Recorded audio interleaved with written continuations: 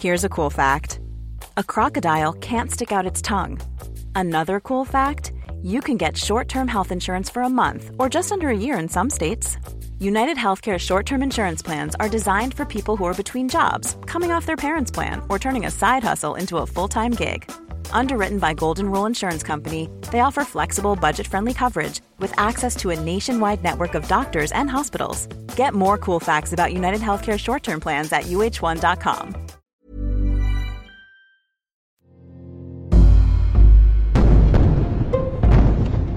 The bodies are stacked up. People are too afraid to bury their dead. Almost 2 weeks on from the massacre by Hamas that left a reported 1,400 Israeli civilians dead, Israel's response has been bloody and sustained, with airstrikes pounding the Gaza Strip and a total blockade on food, electricity, medicine and fuel.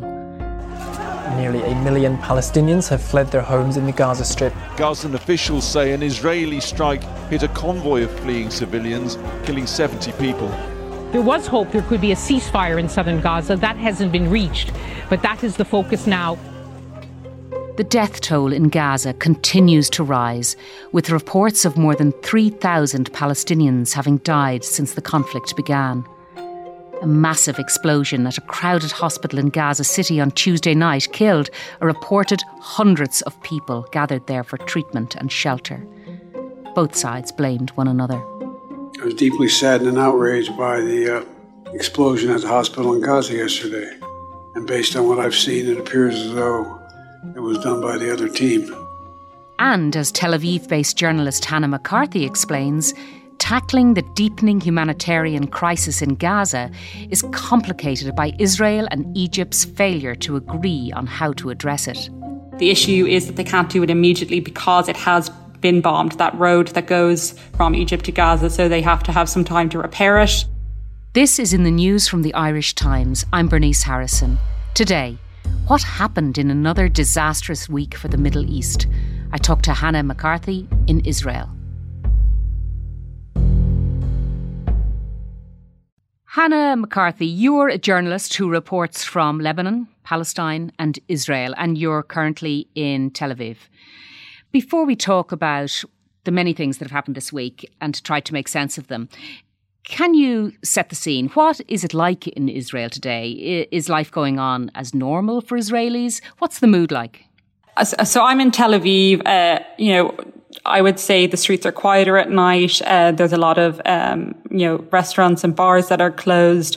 The beaches are not busy, but people are continuing, on with their life.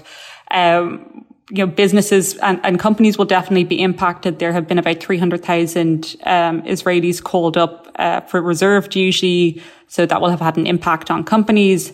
But within Tel Aviv, life is, continuing on, albeit a bit abnormally. The biggest differences will be in the areas around the Gaza border where civilians have been evacuated, and also in northern Israel near the Lebanese border where there has also been an evacuation order. Where are Israelis being evacuated to? So elsewhere in the country that are safer. So I know in Gaza there's quite a few people who are based around the Dead Sea, which is further away from where Hamas can target their rockets. Some people have been in Tel Aviv, or if they have family, they'll go and stay with them. Now, several kibbutzim were the focus of the savage attack last Saturday. And a kibbutz, it's essentially a small town where traditionally Jewish people live communally. And there could be many generations of the same extended family living in the same kibbutz. Earlier this week, you reported from Kibbutz Be'eri. That's a kibbutz that's been transformed now into a military base after an estimated 10th of its population were killed by Hamas in that Saturday attack. What did you see while you were there? Yeah, well, it's quite an eerie scene. The roads around the kibbutz are basically deserted except for military vehicles and military personnel and occasionally journalists. The kibbutz, they have done kind of an initial cleanup. Bodies aren't there anymore. But I did meet one volunteer with Zaka, which is this kind of Israeli Jewish faith-based organization that's been very active in the cleanup operation following Hamas's massacre. And, they were, combing scenes to make sure they had found every, body part or, hair or any blood-stained item of clothing to make sure that, everything that can be buried with a person's body can be found. So there was some kind of, quite moving moments like that. But within kibbutz, the civilians have been evacuated and hundreds of soldiers are now there. They're all kind of, gathering after, leaving their jobs or returning from abroad. I wouldn't say the mood, I think there's almost an excitement, I would say, actually there. And even along the roads there, outside the evacuated areas, there's hundreds of people who are kind of giving out, free food to Israeli soldiers. The stations along the way are packed out. And I think people have a sense of, let's get going. Which is obviously, we know kind of, from previous wars, that kind of dangerous point where, militaries amass and it's very hard to say no or scale back at that point. Now, not far from there, in the Gaza Strip, hell has been unleashed. The health ministry there has said that over 3,000 people have been killed so far and 12,000 wounded. That's an astonishing amount of human suffering. The incident that has attracted the most attention was the bombing of a hospital, the Al-Ahil Baptist Hospital, where hundreds may have died. And I say may advisedly because the facts around this event are in dispute. What do we know for certain about what happened there? We know for certain that around 7 p.m. on Tuesday, Al-Ahli Hospital in Gaza City was struck by, some sort of explosive device. We're not exactly sure what it is. And that kind of identification is quite technical. And we know that Gaza is in a total siege. There is no resources to send in a, specialist ballistics team to, identify that.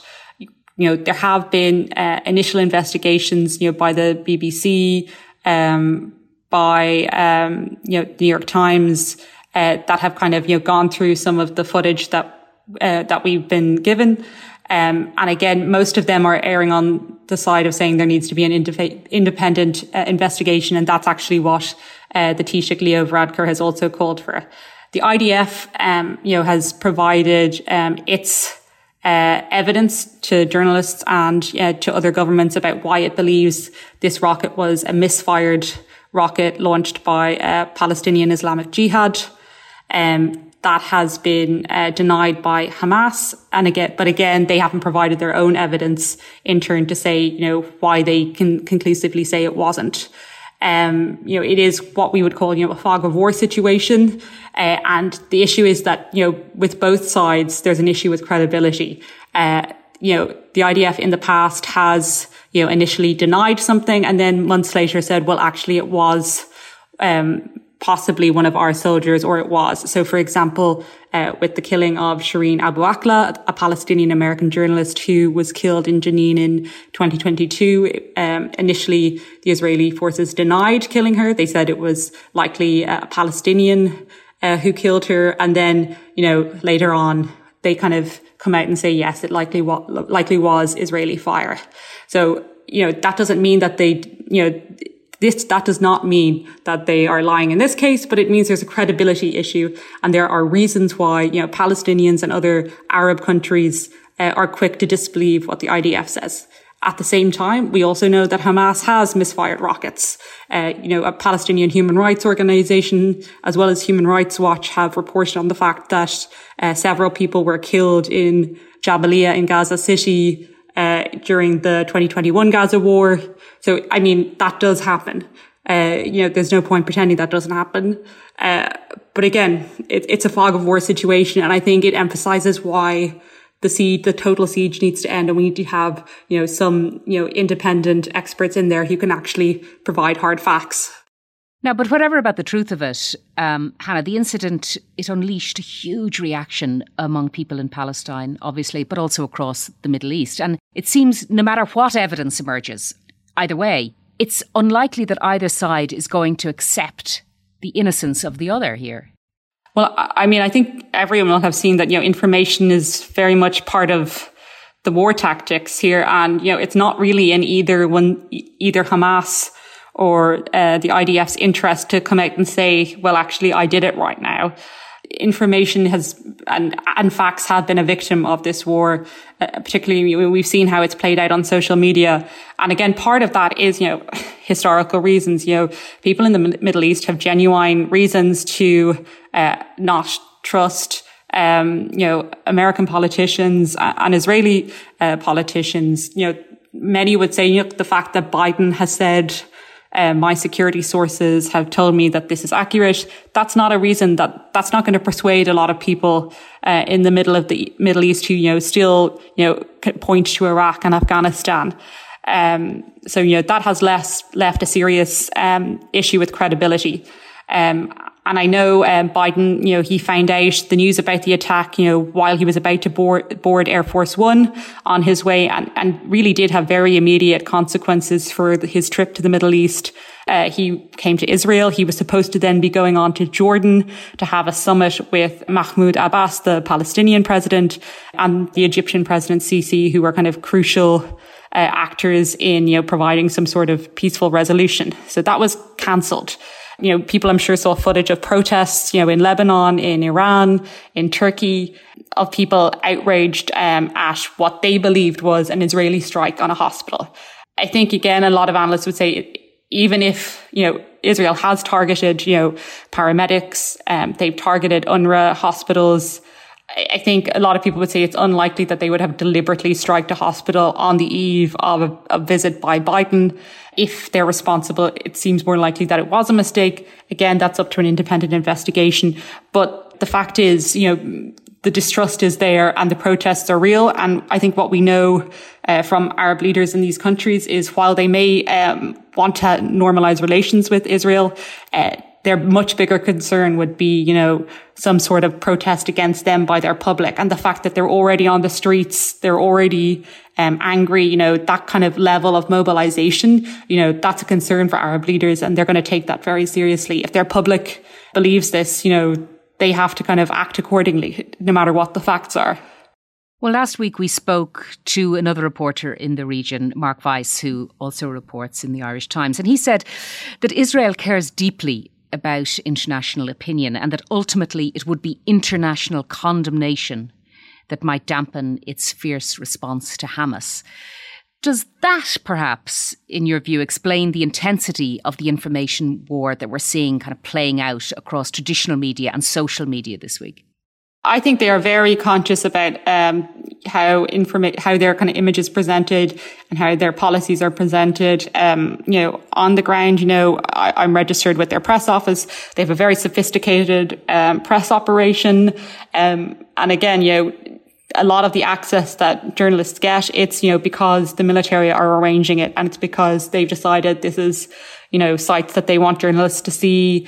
They're recommending, legal experts, if journalists want someone on their show, they're putting a lot of resources available, they're making a lot of resources available for journalists in the hope of, again, spreading their message or controlling the narrative. So yes, it's definitely something they're very conscious of. Again, they have lots of trained spokespeople for the IDF, who very much stay on message. And I think a lot of their messaging is, this idea of good versus evil. This is about, taking out the bad guys. And again, we've even seen that kind of language mirrored by, the White House, which I think has again, it's made people question whether, America can be a kind of broker in this conflict when they seem to be siding so much with the Israelis. I come to Israel with a single message. You're not alone. As long as the United States stands, and we will stand forever, we'll not let you ever be alone. Well, now, the picture that went around the world, of course, on Wednesday was of US President Joe Biden warmly hugging, I think, the Israeli President Benjamin Netanyahu. Biden had arrived for a one-day visit, 8 hours, I think. But as well as that hug, he offered some words of warning. He said Israel should not repeat mistakes that the United States made after 9/11. Justice must be done. But I caution this: while you feel that rage, don't be consumed by it. After 9/11, we were enraged in the United States. While we sought justice and got justice, we also made mistakes. It's also been reported that he gave his backing to a planned ground invasion of Gaza by Israeli troops. Is that ground invasion now inevitable? Look, I think it's always important that I don't think we should ever maybe phrase ground invasions or invasions as necessarily inevitable. There's always political decisions that can be made. But I mean, the fact that, 300,000 troops have amassed on the border, the fact that we're expecting to hear, the US administration announcing that it's giving a large amount of military aid to Israel, which I would note that a US State Department official has publicly resigned over, who would have been a close advisor to Biden on this and who had worked with distributing arms to allies of the US. He came out publicly and said he couldn't stand over, the distribution of that much military aid to Israel at this point. So I think, with a large amount of military aid from the US, it's hard to see, that would not be used for a ground invasion. But I think that the warning of 9/11 is coming through to the Israeli public. I just had a call before this interview with someone who lost their parents in the Hamas massacre. And both he and his brother have been coming out publicly against the war. They're saying, that's not what we think is going to bring about a resolution. That's not how we were raised. We were from, again, the kind of more liberal kibbutzes in the south.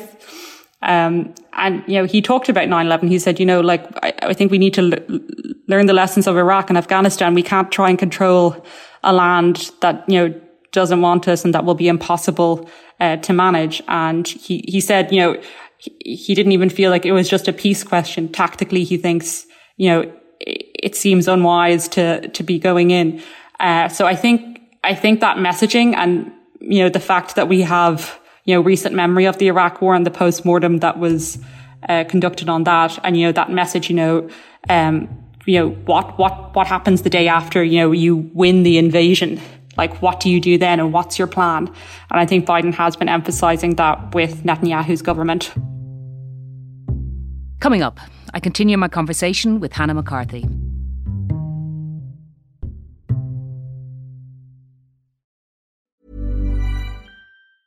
Tired of ads barging into your favorite news podcasts? Good news. Ad-free listening is available on Amazon Music for all the music plus top podcasts included with your Prime membership. Stay up to date on everything newsworthy by downloading the Amazon Music app for free or go to amazon.com/news ad free.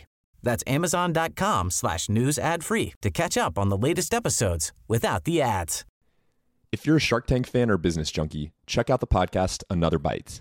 Each week, Another Bite breaks down the biggest success stories and most disastrous failures to come out of Shark Tank. The hosts break down each company's pitch, analyze the deals that were or weren't made, and answer the million-dollar question, are they still a company? Whether you're an entrepreneur looking for tips or a Shark Tank fan that just wants to relive the drama, Another Bite's your deep dive into the world of Shark Tank. Just search for Another Bite in your favorite podcast app, like the one you're listening to right now.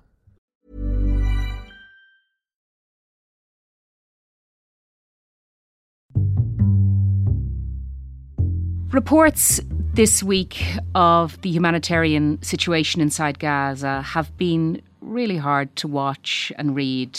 We know that there are more than 2 million people packed into this tiny strip of land. It's less than half the size of Louth, to give it some sort of perspective for listeners. People are running out of food, water, power's been cut off.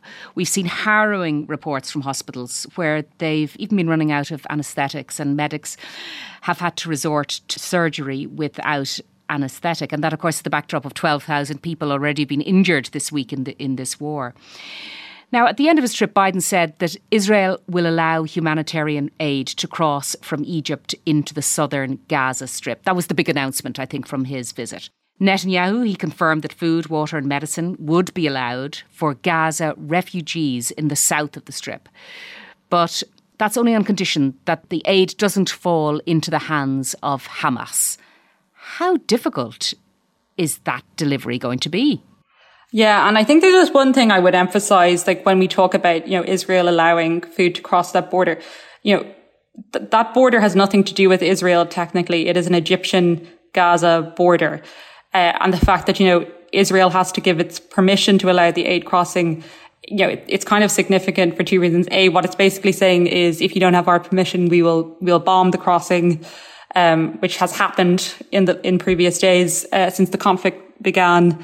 And it's also slightly changing the calculus for how aid is delivered into the Gaza Strip. It used to go through Erez Crossing, which Palestinian factions briefly took over and which has now been reclaimed by the Israelis, who have said absolutely not. There is no aid going through the Israeli-Gaza border, and not just no aid, but also no foreign citizens, which I think is, kind of interesting to note that, after such a big visit from Biden, that not even American citizens have been evacuated. In terms of this aid that is crossing through Rafah, we know that 20 trucks are planned to make that crossing. The issue is that they can't do it immediately because it has been bombed, that road that goes from Egypt to Gaza. So they have to have some time to repair it.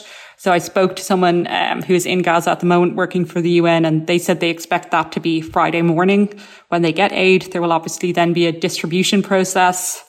I think it's interesting that they have said, we're going to be monitoring this to make sure none of the aid goes to Hamas. So obviously, Israel regularly uses drones to monitor and surveil the Gaza Strip, but how that will work in terms of monitoring how food might get up north, where we know that there are still large amounts of civilians. I think there's still an estimated 100,000 people in Gaza City, and we know not all of them are Hamas militants. So the monitoring of that and how that will slow down the aid response, only time will tell. And it's also important to note that they have not said they're allowing fuel in.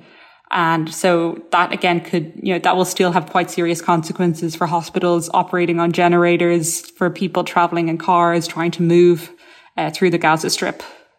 So you talk about Gaza City, that's in the north, and people still being there because, of course, the Israelis have ordered that residents of Gaza flee south, the rationale being that they'll be safe south while Israel tries to find the Sorry, Hamas. I've got a bomb. We've got to go into the bomb shelter. Oh. Sorry.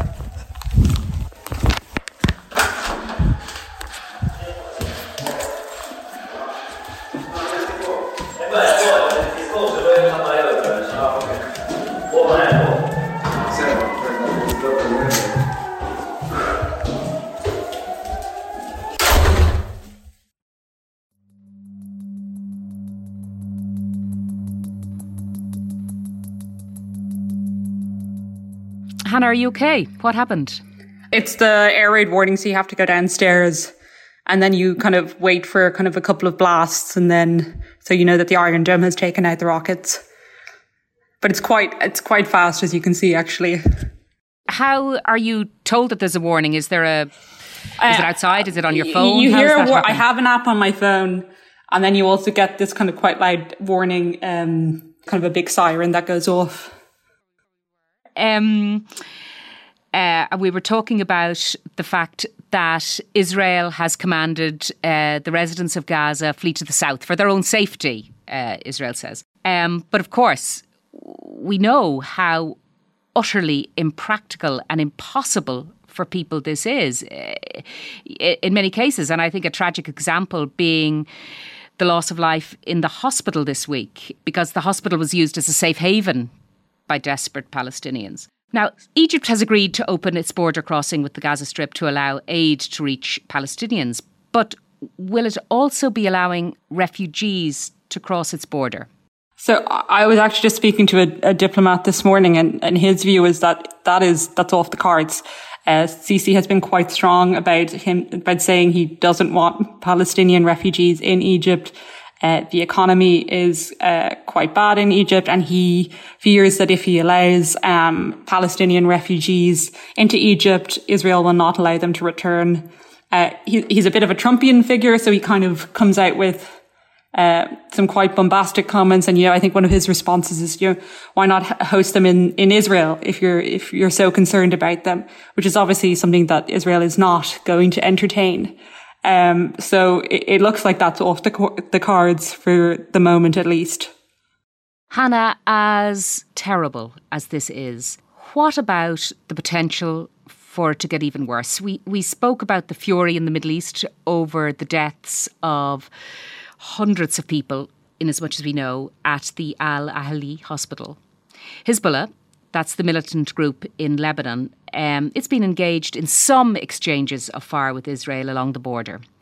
Iran's leadership stated that they would take some sort of action, we don't know what, if the assault on Gaza continued, and presumably if the ground attack starts.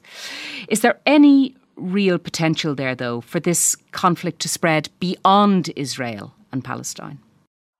So we have definitely seen an escalation on the Lebanese-Israeli border. I know the DFA has, told Irish citizens in Lebanon to leave while they are on commercial flights. Middle Eastern Airlines, which is the Lebanese national airliner, it has said it's keeping some of its aircrafts in Turkey for safekeeping. Beirut Airport is kind of regularly attacked in some of these conflicts. So there's also, the fact that, there is so much public anger in these countries.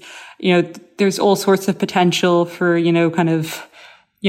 lone wolf attacks, or, even after, the Hamas attack on Saturday, we saw that, 2 Israeli tourists, were shot dead in Egypt. So there's definitely, the possibility for not even necessarily states to get involved, but small groups within these countries who feel galvanized by what they're seeing in Gaza, or are just opportunistically using this as a window to tap into the public mood.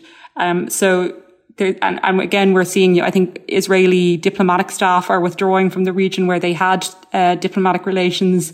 They were withdrawn from Jordan recently when we saw protests following the Al-Ahli attack. So there is definitely a sense that, it's a tinderbox at the moment, which is also why Netanyahu may be under pressure, though, to hold off on a ground invasion by the US administration, on the basis that this could have, far-reaching consequences beyond just, the Gaza Strip. Thanks very much, Hannah. Thanks very much. That's it for today. For more reporting and analysis on the Israel-Hamas war and the humanitarian crisis in Palestine, subscribe at irishtimes.com/subscribe. I'm Bernice Harrison. This episode was produced by Declan Conlon and John Casey. In the news, we'll be back on Monday.